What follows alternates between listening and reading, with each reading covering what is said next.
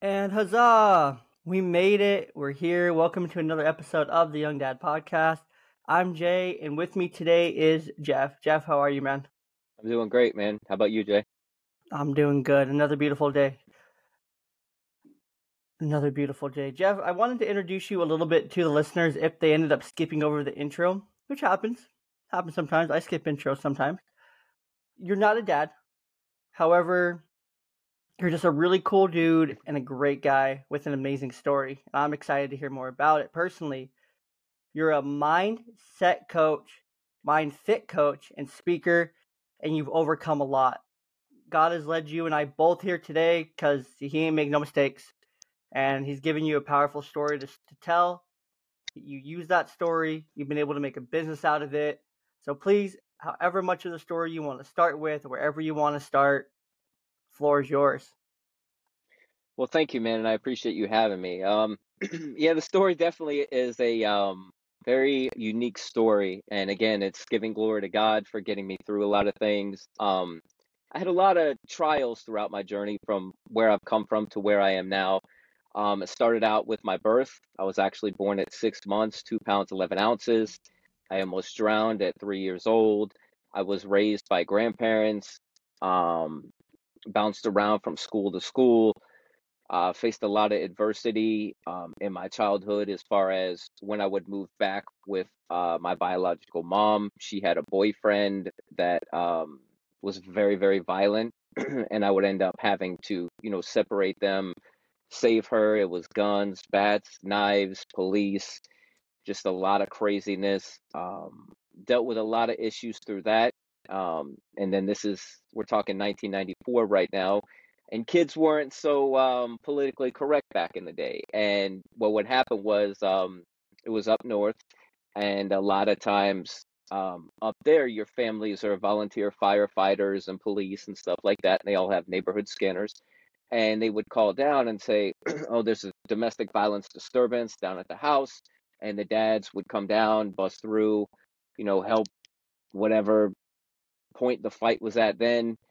And then, as bad as that was every night, sometimes five, six, seven, eight, nine times a night, um, I'd go to school the next day, and those kids' dads were in my class, and they would say, "Oh, my dad had to come save your life and your mom's life and everything." And then, I would try to protect my mom's honor and fight the kids in class. And I ended up legit getting snatched up by the teacher and would get in a fist fight with the teacher. Like, this isn't today. This is 1994. And like, Mm-hmm. I had teachers grab me by the throat, like slam me up against a wall, and I would be fighting them. I'd be fighting kids. It was just a complete mess. And the crazy So thing, that was normal back then. Like that was normal. Like, that was I normal. tell you, it was That was totally yeah, normal. totally normal, especially up north. Like, I tell you, it was a 10-day What do you period. mean? I was in, What do you go mean ahead, up north? Like, where do you? PA in Pennsylvania. Okay, yeah, totally Yeah, normal, yeah, totally normal. yeah. Especially in those small towns like that, totally Oh normal. yeah, they don't got no Yeah, coverage. They don't got no news. They don't got no yeah, media. They don't got nothing. They ain't no yeah. one gonna hear But about it.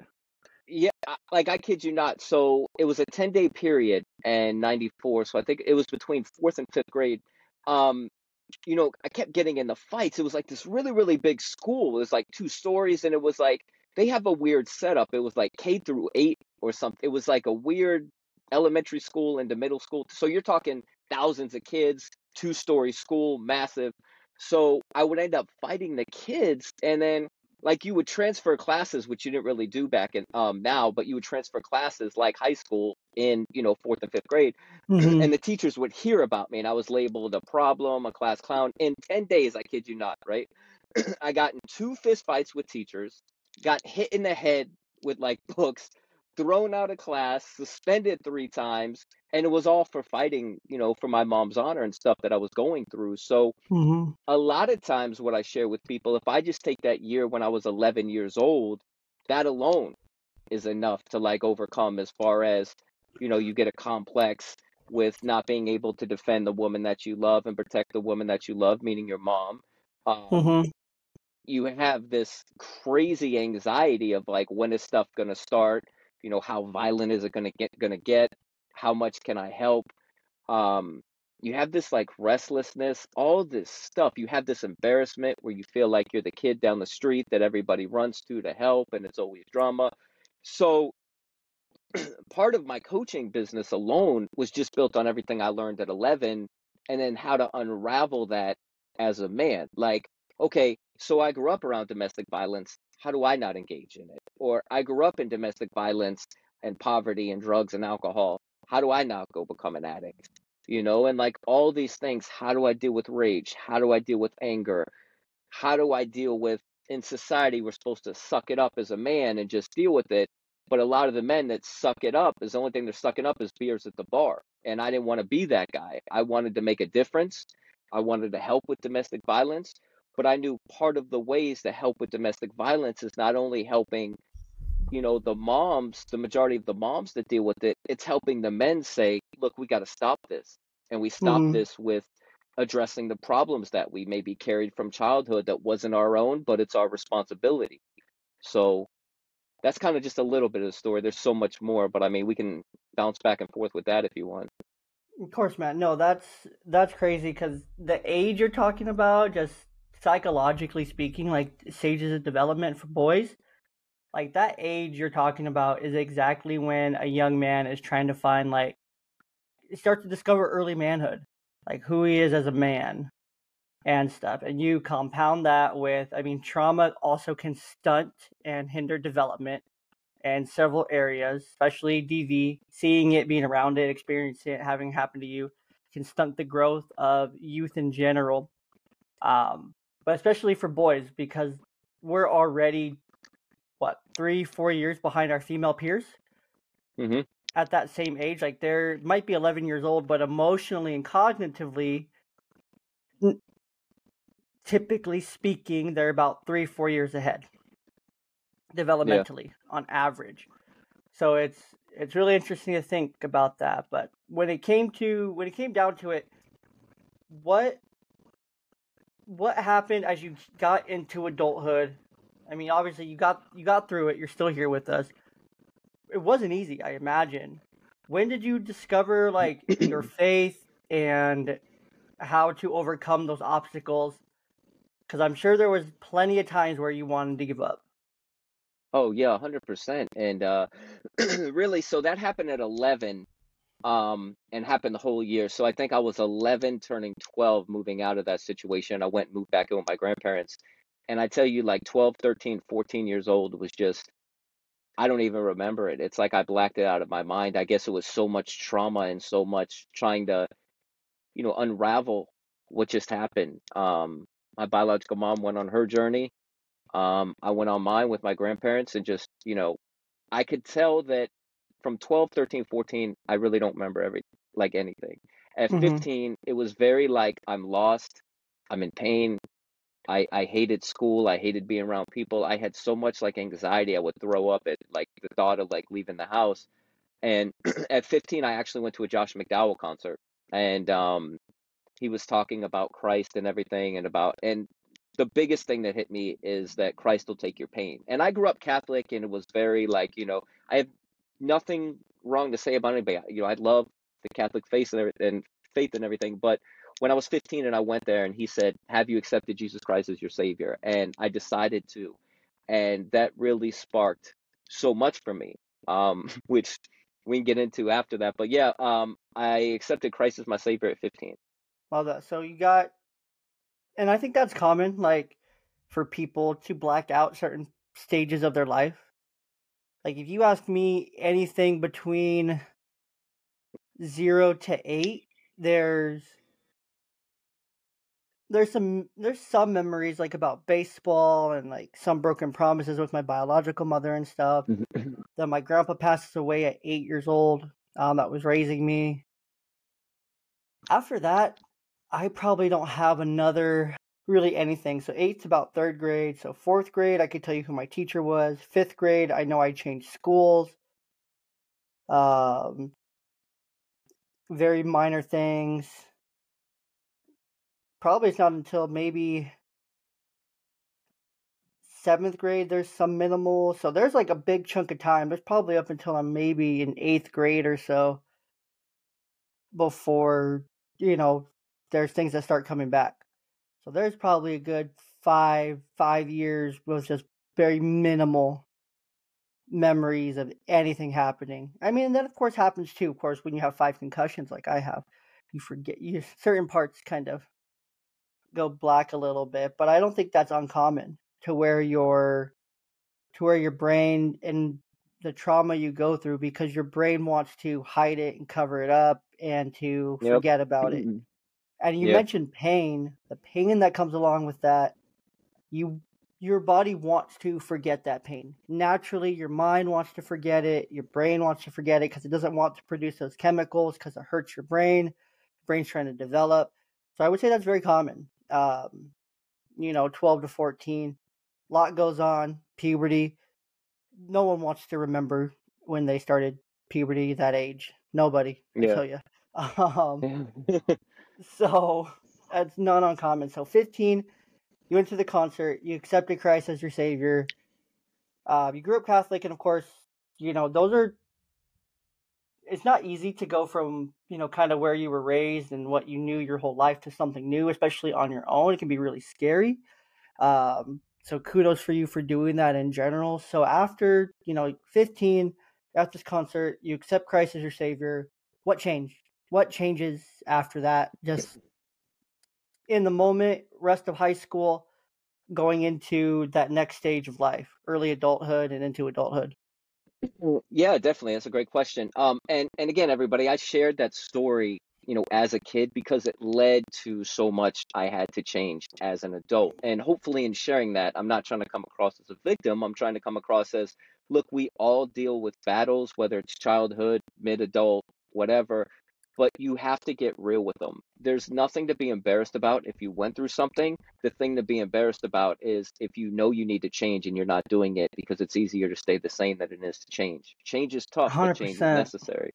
Yeah. 100%. And just So, on that, just real quick, um, you have to own it. You have to own the things that happen to you. You can't overcome them if you don't own them yourself. Like, you can't expect anyone else to fix your heart, to fix your emotions. Like, you can't expect anyone else to do that for you. You can't expect the people who hurt you to apologize and to make you feel better. Like, you can't expect any of that. It's right. solely And on that's, you as a person to overcome those and to get past them and to work through them and to overcome them, because ain't nobody gonna do it for you. yeah. And, that's a great point, Jay. And that's where I think a lot of people are stuck at when they start to unravel, like, okay, I went through this as a kid and, I'm dealing with this. And they get stuck right there where they're waiting for the apology. And what you do is you give power to that person. I'm Mm-hmm. not a victim. The things I went through, God protected me in, He brought me through, and He let me use them to help people. I am not a victim, but at the same fact I am not a victim, I am not stupid to the fact of where if I went through it and want to block it out, those other people want to block it out, and they may not be as strong to admit, hey, this happened. Hey, I was your parent. This shouldn't have happened. Hey, I'm sorry. And if I wait for that, I could be waiting 3, 4, 5, 6, 10, 20 years. I'd be a fool to do that. I have to step up and say, this happened. It is what it is. Let me give it to God. God will take my pain and He'll help me take steps forward. And here we go. And I'll be going down my path. And Mm-hmm. I think that that's a huge place that people get stuck at, is right there where they say, yes, this Yes. happened to me. Now I'm waiting for my apology to move on. And they just Yep. sit there with their hand out. And it's Yep. not going to happen. Because what you have to do then is you have to take the responsibility and you have to make probably the hardest choice and an active choice until it gets easier to do it, but you have to make the choice to forgive them. Yeah, You a have to hundred make the percent. choice to forgive them, put yourself in their shoes, and you have to have empathy for them. Not sympathy. You don't need to feel bad for them, but you have to have empathy. You have Yeah. to forgive them and understand, like, kind of where they were. Like, for me personally, with my biological mother. When I was 16, she looked me dead in my face, told me she wishes I was never born, never loved me, things like that. Um, so that took a lot of processing for a really long time to figure that out, to get over that. And it wasn't until after, actually, with my divorce back in 2021, so a couple of years ago, I did forgiveness therapy, and part of that was like trying to understand and like empathize, like okay, where was she at in her life when I was younger? Like, she wasn't there growing up, but she was also really young.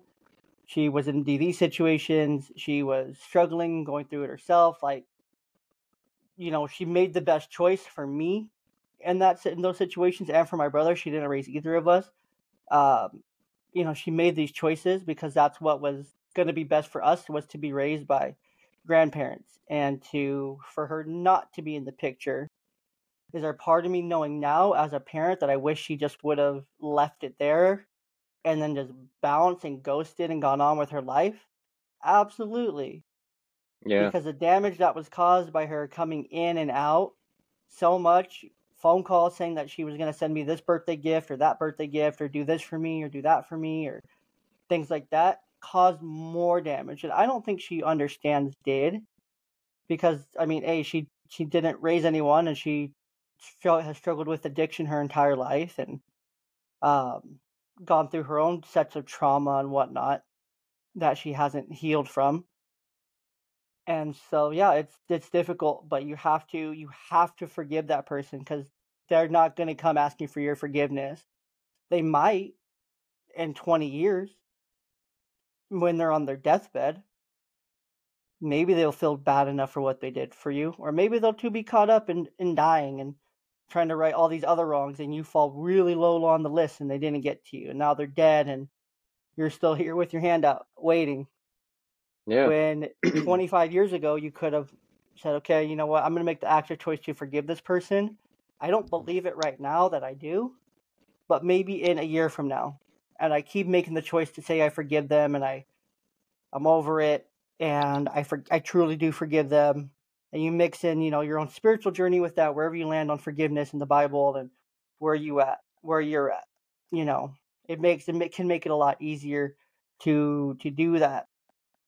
Because personally, I wouldn't have been able to do it without my faith. Through my divorce and through that, and overcoming those and understanding where that trauma was stemming from, was having to say, look, I I personally don't forgive you yet, but I know I have to freely offer the forgiveness, because the forgiveness is freely offered to me on a daily basis. Yeah. And thank you for sharing that. That's tough. And I tried so hard not to cry when you were saying that, because that happened to me too with the birthday gifts, and I'm right down the street and I'll be right there.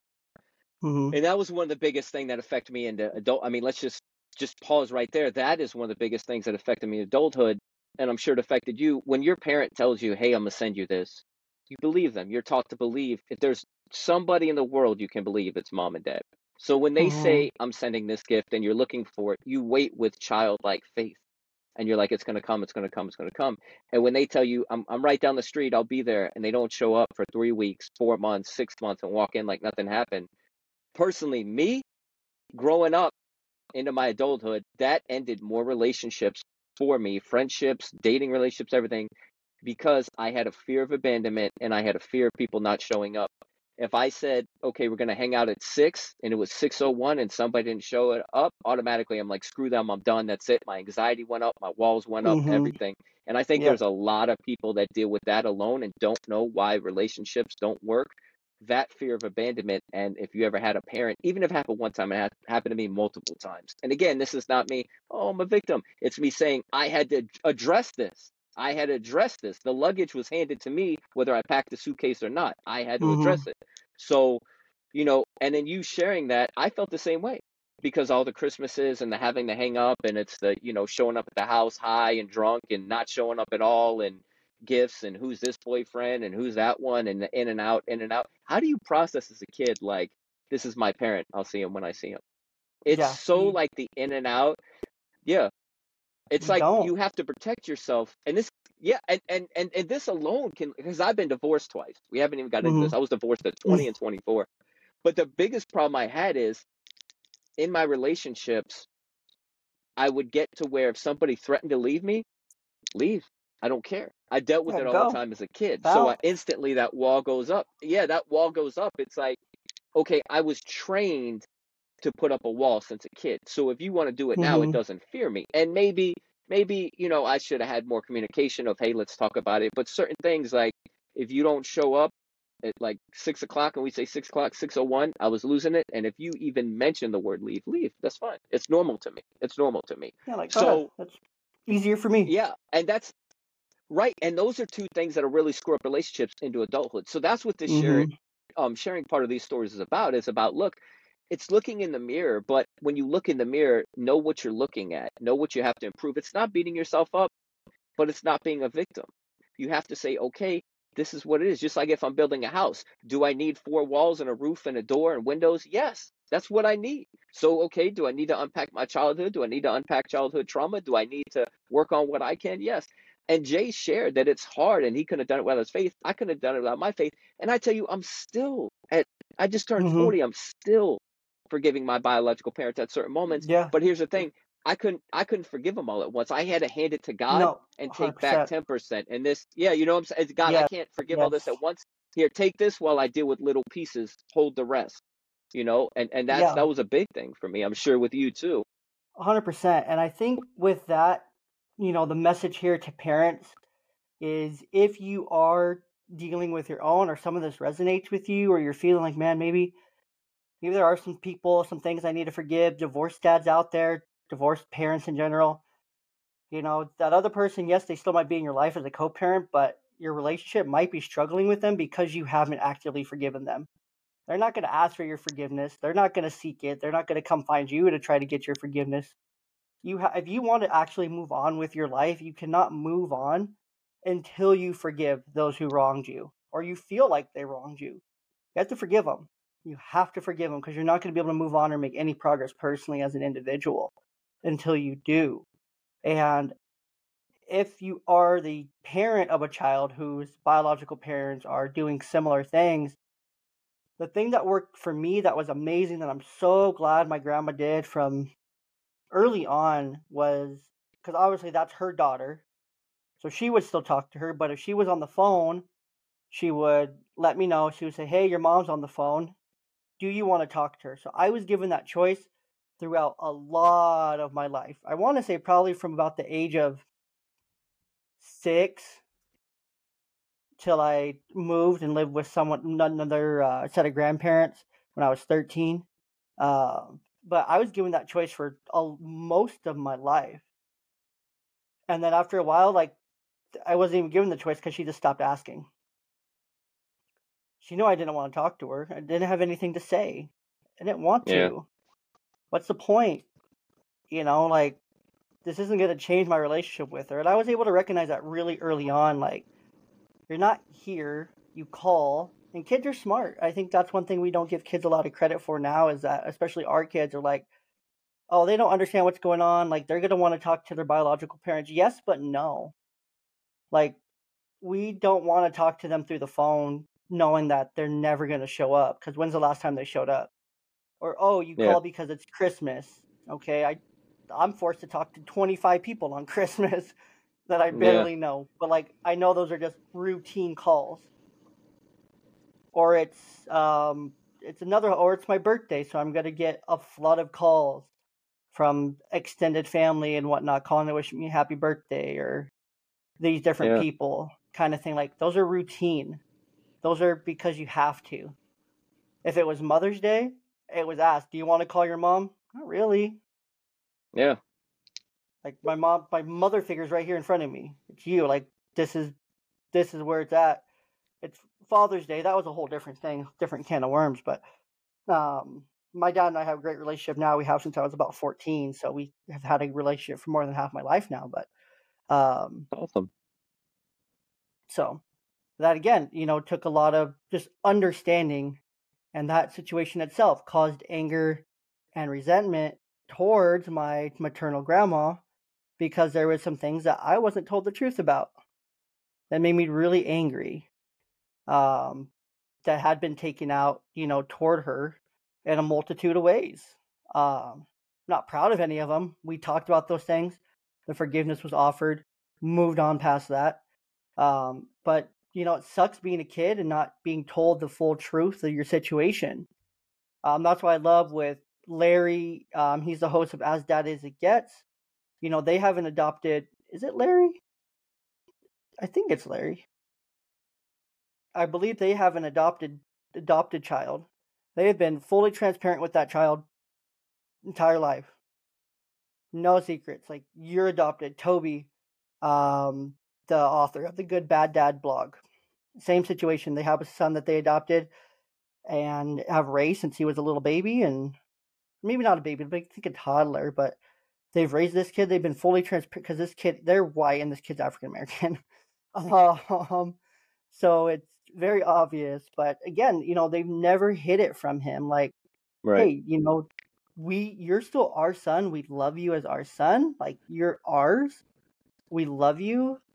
Like, no matter what people might say or think or do, like, you're our son. Like, you're going to be treated the same as our biological children because that's where you are with us. Same with Larry and his kid. It's you're still our kid. You're still my kid. Like, but just so you know, like, full transparency here from the very beginning, since she was able to talk, like, it's and able to understand. And I think that's one of the best things you can do. Empower your kids to make the choice if they want to get involved with their biological family or not. Don't leave it as not an option, because it's an option unless there's some excruciating circumstances saying otherwise.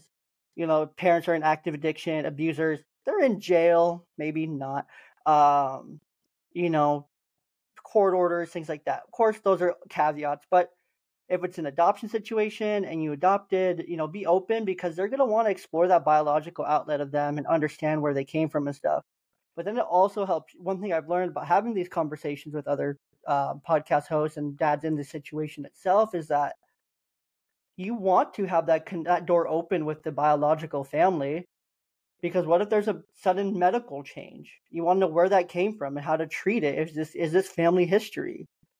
Is this something we need to be worried about? Is there a developmental delay that's manifesting now? Is there an emotional behavioral development delay that we're needing to address? And where is this coming from? Like, oh, I can call up his or her maternal grandma, or I can call up his paternal grandpa and be like, hey, you know, maybe it's not the biological parents themselves, but maybe it's the grandparents or an aunt and uncle who knows the parents, saying, oh yeah, like, I remember growing up with Joey. He was always angry. He had really bad anger issues. Or Susie Right. Q, she when she was like 13, she got diagnosed with ADHD. Kid's not gonna know that. Yeah. He's extended. So keep those doors open. Empower your kid to make these choices. Whether they want to reach out or not. Because knowing from firsthand experience, I wanted to know. I ended up reaching out to my dad on Facebook when I was 14. I cussed him out the first few messages. Yeah. So I'm an angsty teenager. I was into Yeah. punk rock and all that stuff, WWE, punk rock, Avril Lavigne, Linkin Park, shit like that. But, Yeah. it's, so I was angsty and wanted to know. And if I want to know, I'm going to know. I'm a teenager. And then from there, I was shown court papers. I was handed court papers. I saw the court papers. I questioned the court papers because they didn't make sense and I understood them. And I was like, what the heck is this? This makes no sense, and all this whole thing. But anyways, I digress and go down a rabbit hole. So for you, into early adulthood, unpacking your trauma through your 2 divorces, what you said there was some commonalities there. You have these Yeah. issues stemmed from childhood. Go ahead and jump into that part. You're an adult now, divorced twice or divorced once, then a second time. Twice. Yeah.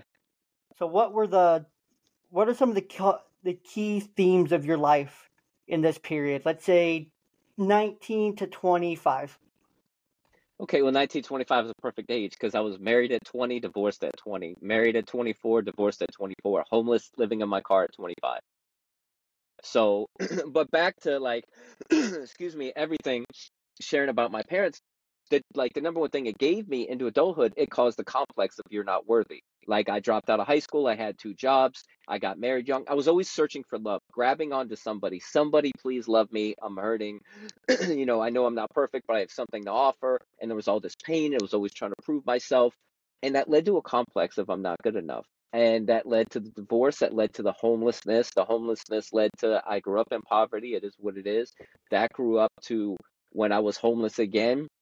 for 2 years living in my car when I was building my coaching business, it always was this thing of like, I knew what God told me. I knew what I had inside, but the complex that I had were chains around me, locking it up and refused to break those chains. And, the work that I did with my mindset, the faith with God, with my coaching, with everything I had to do when I was building my coaching business and my speaking and go, and I had to look myself in the mirror. And before I helped anybody else, I had to help myself. And I had to get rid of all those complexes. That's what sharing these stories are about. It's like, look, until I addressed it, I carried it from 11 to like 32. All those years unnecessary. They bled over to my relationships, my business. I would always go like, I knew I could be up here, but I would always go right here because this is what I felt I deserved. This is what That's I felt. comfortable. That's Yeah, comfortable. this is what I felt people valued me at. And until I looked to God for validation, and until I started validating myself, and I walked around with that freedom, I tell everybody, they're like, well, what's one of the biggest things when you were living in the car? I said I was alone with nobody but God, and that's who I needed to be with because God showed me. He said, I love you, trust me, have faith of a mustard seed, now go get it done. And that's what I did. So now when all these people are like, how are you going to network to that person? How are you going to take your business here? How are you going to get those clients? How this, how that? Faith of a mustard seed, I blocked all that out. I always tell people, I say, you don't have to be accepted by the created because you're accepted by the creator. If you will Hmm. trust God, get your validation from God, you can live in fearlessness, you can have the right mindset, keep moving forward. And you're not looking like when you want to take your business or your life from here to here, you don't have to ask 10 people and get an 80% approval. You say, God, I want to do this. I'm praying for it. I believe it. I'm going to manifest it. I'm going to do what I can, trust you for the rest, and I'm going to get going. And if you'll live your life like that, it's freedom. But you can never put your foot on the gas pedal until you take your foot off the brake. And that's where so many people are at right now in life. They got their foot on the brake, just chilling because of stuff that happened to them they haven't addressed. Hmm. You can't move forward until you overcome what already happened to you. Right. You can't go forward. You can't become what you truly are meant to become unless you break those chains literally, and you step out from behind the wall of baggage in front of you, and you start to take those. Just imagine if it's a big wall of suitcases, right? For the listener, imagine you have a big wall of suitcases in front of you. How are you can't get around it, you can't go over it, you can't go under it, can't go around it. All you can do is you can grab the ones at the top, you can pull them down, you can unpack them, put them away, grab the next bag, unpack it, put it away, so on and so forth, until you are able to create a doorway or create a walkway or create something to get through, get over it. But you're going to have to unpack a lot to be able to step over it. Like, you Yeah. have to get layers deep. And I love what you said. Like, you can't, people want to get their validation from the world, from each other, from their peers, from the likes, from the shares, from the comments, from the views. Those are dopamine hits. That's not validation. That's cheap, easy, quick dopamine. Just like porn's cheap, easy, quick dopamine. Just like TikToks, watching TikToks for 2 hours is quick hits and little dopamine. That's what our brain wants. It wants quick little hits of dopamine. Do they last? No, because what do you go back for? More. Go back for more. You go back for more. That doesn't last. It fades. It moves on. You need more. You need that stimulation. You're training your brain the wrong way. And it's difficult to get out of that because that's kind of where society's dragged us down, is quick little hits of dopamine Right. to through on a daily basis what you need to get through on a daily basis. And that's where your validation comes from. If you're any type of content creator, all my fellow dadcasters can relate, but not also relate at the same time, because most of us, I would say most of the guys I talk to, most of the podcasters I talk to, this isn't like our full-time thing. This is just a thing we do for fun and to have our creative expression out. There's a few that are very successful in what they do, and this is their full-time thing, but majority are either stay-at-home dads, so their full-time job is being a dad, or they're working some other brick and mortar 9 to 5 or something like that, or they have another job. Like, this isn't their main job. So we don't do it for at least personally, like I don't do it for the views. I don't share the reels for the likes, comments, and shares. Is that stuff cool? When I have a video take off and get 10, 20, 30,000 hits, yeah, it's awesome. It feels good because it's like, oh, my message is getting out there. This message, this story is reaching more people than, you know, it should.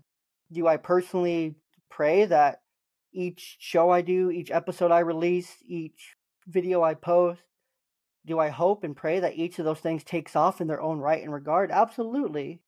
Because I want these messages to go to the right people. I want the right people to stumble upon my podcast. The same way that I stumbled upon getting into all this in the beginning. When I got divorced, I was literally searching divorced dad podcast. And I stumbled upon this podcast called Single Dad Reboot. I'm like, that sounds interesting. Whatever. I need something. Because all I was really listening to then was fantasy footballers, spitballers, and a couple comedy podcasts. Because that's all I really needed, and audiobooks to get through. That's all I really needed at the time to get through my day-to-day, and it was normal.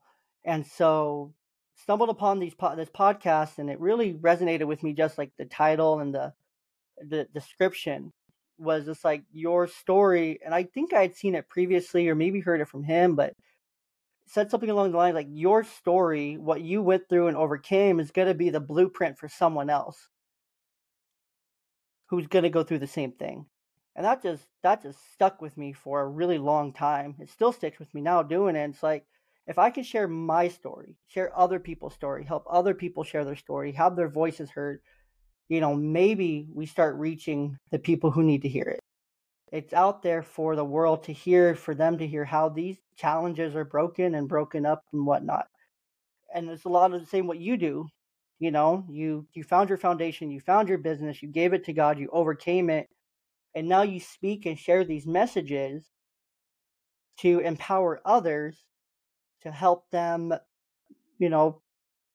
break the changes of the past, overcome obstacles, hear how it's important to not give up, even when you had every opportunity to give up. You had every reason that a normal person, not normal, but most people would say, oh, you got divorced, give up. You got divorced twice, 1,000% give up. Don't ever date anyone ever again. Obviously, you're not worthy of it, which is a bold-faced lie. You're 100% worthy of love, and it's going to come to you in the way it needs to come from. But you overcame all that, and you said, look, I don't need the world's love. I don't need women's love. I don't need one-night stand love. I don't need love from people who are fake or shallow because they're showing me enough love, probably because they want to get something out of me or from me, or they got what they wanted and now they're going to leave. You said, no, I don't want any of that. I want the love that's not going to end. That's going to continue to pour no matter how much I mess up, no matter how much I want to quit, no matter how much I bitch and complain and fight and mess up and screw up or leave it. Like, that love's not going anywhere. Like, that's what you actively chose and continue to choose every day. And I think that's a beautiful, part of your story and kind of how you got to where you are now. So thank you. But is there so you got to 32, you got to 31, 32.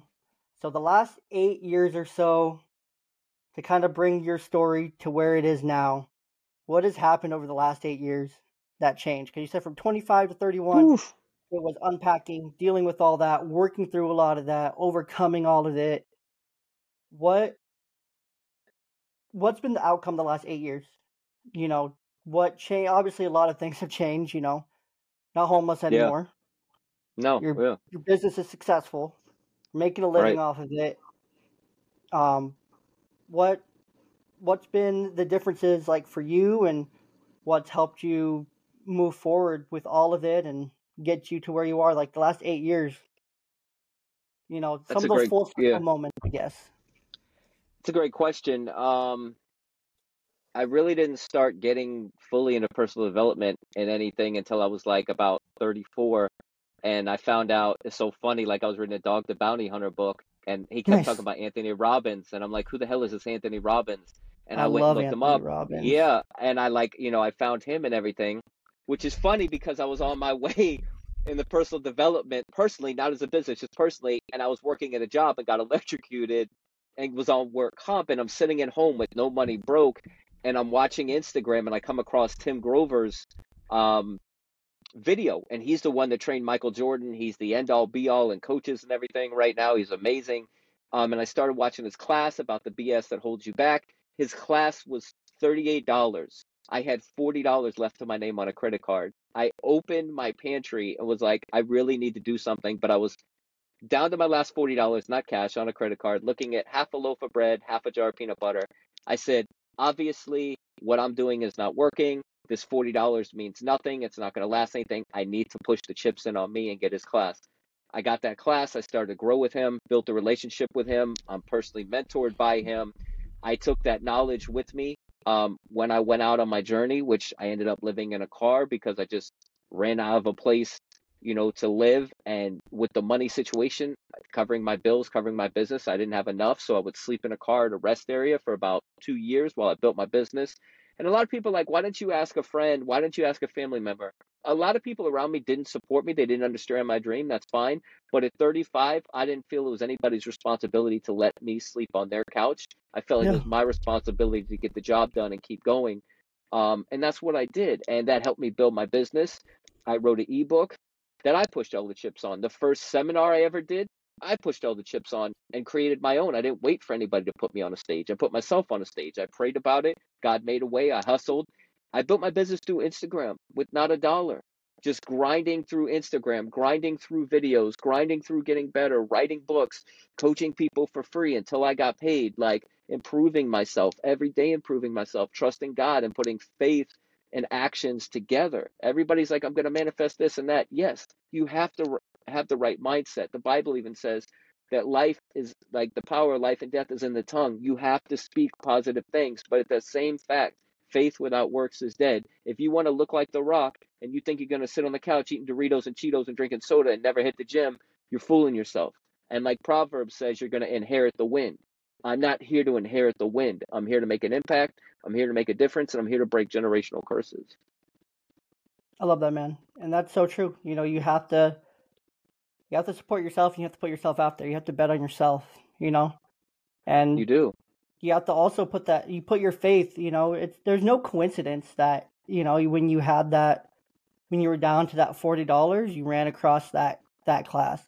There's no Yeah. coincidence that you were scrolling one day and you've seen all these things or you ran into these things. Like, there's no coincidence. It's not just happenstance. It's not just, oh, that's interesting. Like, what a Yeah. coinkydink. No, That's funny. Yeah. I personally believe there's no Yeah. coincidences in life. Everything, 100% of everything that happens to you or around you or in your life happens for a reason. It's all in the time it's supposed to happen. It's all when it's supposed to happen, how it's supposed to happen, why it's supposed to happen. That's just the way of the world. That's just how it is. There's no mistakes. God makes no mistakes. I've been Right. doing this for, a year, and then all of a sudden you come across my page and we connect, and, no coincidence. No coincidence. Right. The timing and everything. There's no coincidence. Because we both pray for different things, and then paths collide with different people at different times for how they're supposed to collide. Personally, I had been praying more and more for just, for my message to reach the right audiences and to be able to be a vessel. If we're praying to be a vessel and we're praying for opportunities to share, faith and to share his name, like, those are going to come, and we have to take advantage of those and make the most of those opportunities and whatnot. I have Right. a great time doing so. And so it's a good time. And, is it for everyone? Is everyone's cup of tea? No. Am I everyone's cup of tea? Absolutely not. And I'm okay with that. I don't want to be your cup of Right. tea. If this Right. isn't your cup of tea, there's other episodes, there's more episodes to come, and, there's different things for everyone. That's why there's episode descriptions. You can always skip an episode, or you don't have to listen to it. You can just scrub through it to support still and do your thing. But, it's not for everyone. But, just to wrap up here, as we go into the end here, it's been a great conversation. I wanted to end here with the YDP3. The first one of the YDP3 is, where are you rooted? And that can be physically rooted, like where you live, or just where do your roots run, uh, kind of thing. So I'm sure you've heard that phrase before. Yeah, definitely 100% rooted in Jesus Christ, because it's just total peace. It's when When it comes to spiritually, he died on the cross for me. When it comes to wealth, he walks on streets of gold. When it comes to what am I going to do, there's the living word of the Bible. There's trust. There's he will never leave me or forsake me. With the story, it's not me. With my story, it's not me. Oh, I'm a victim. No, but have I been left and screwed by a lot of people? Yes. Have I been done wrong by a lot of people? Yes. But who's there to pick up those pieces? Who's there to overcome that pain? Jesus. So if I can heal and get better and then turn around and help the world with God's word and with what I do with mindset, that helps me. But that all started by me being rooted in my faith with Jesus. 100%. And what grounds you? Like, where do you, when you find yourself worked up or having a bad day or needing to kind of come back down just to reality, what grounds you? What kind of things do you do to ground yourself?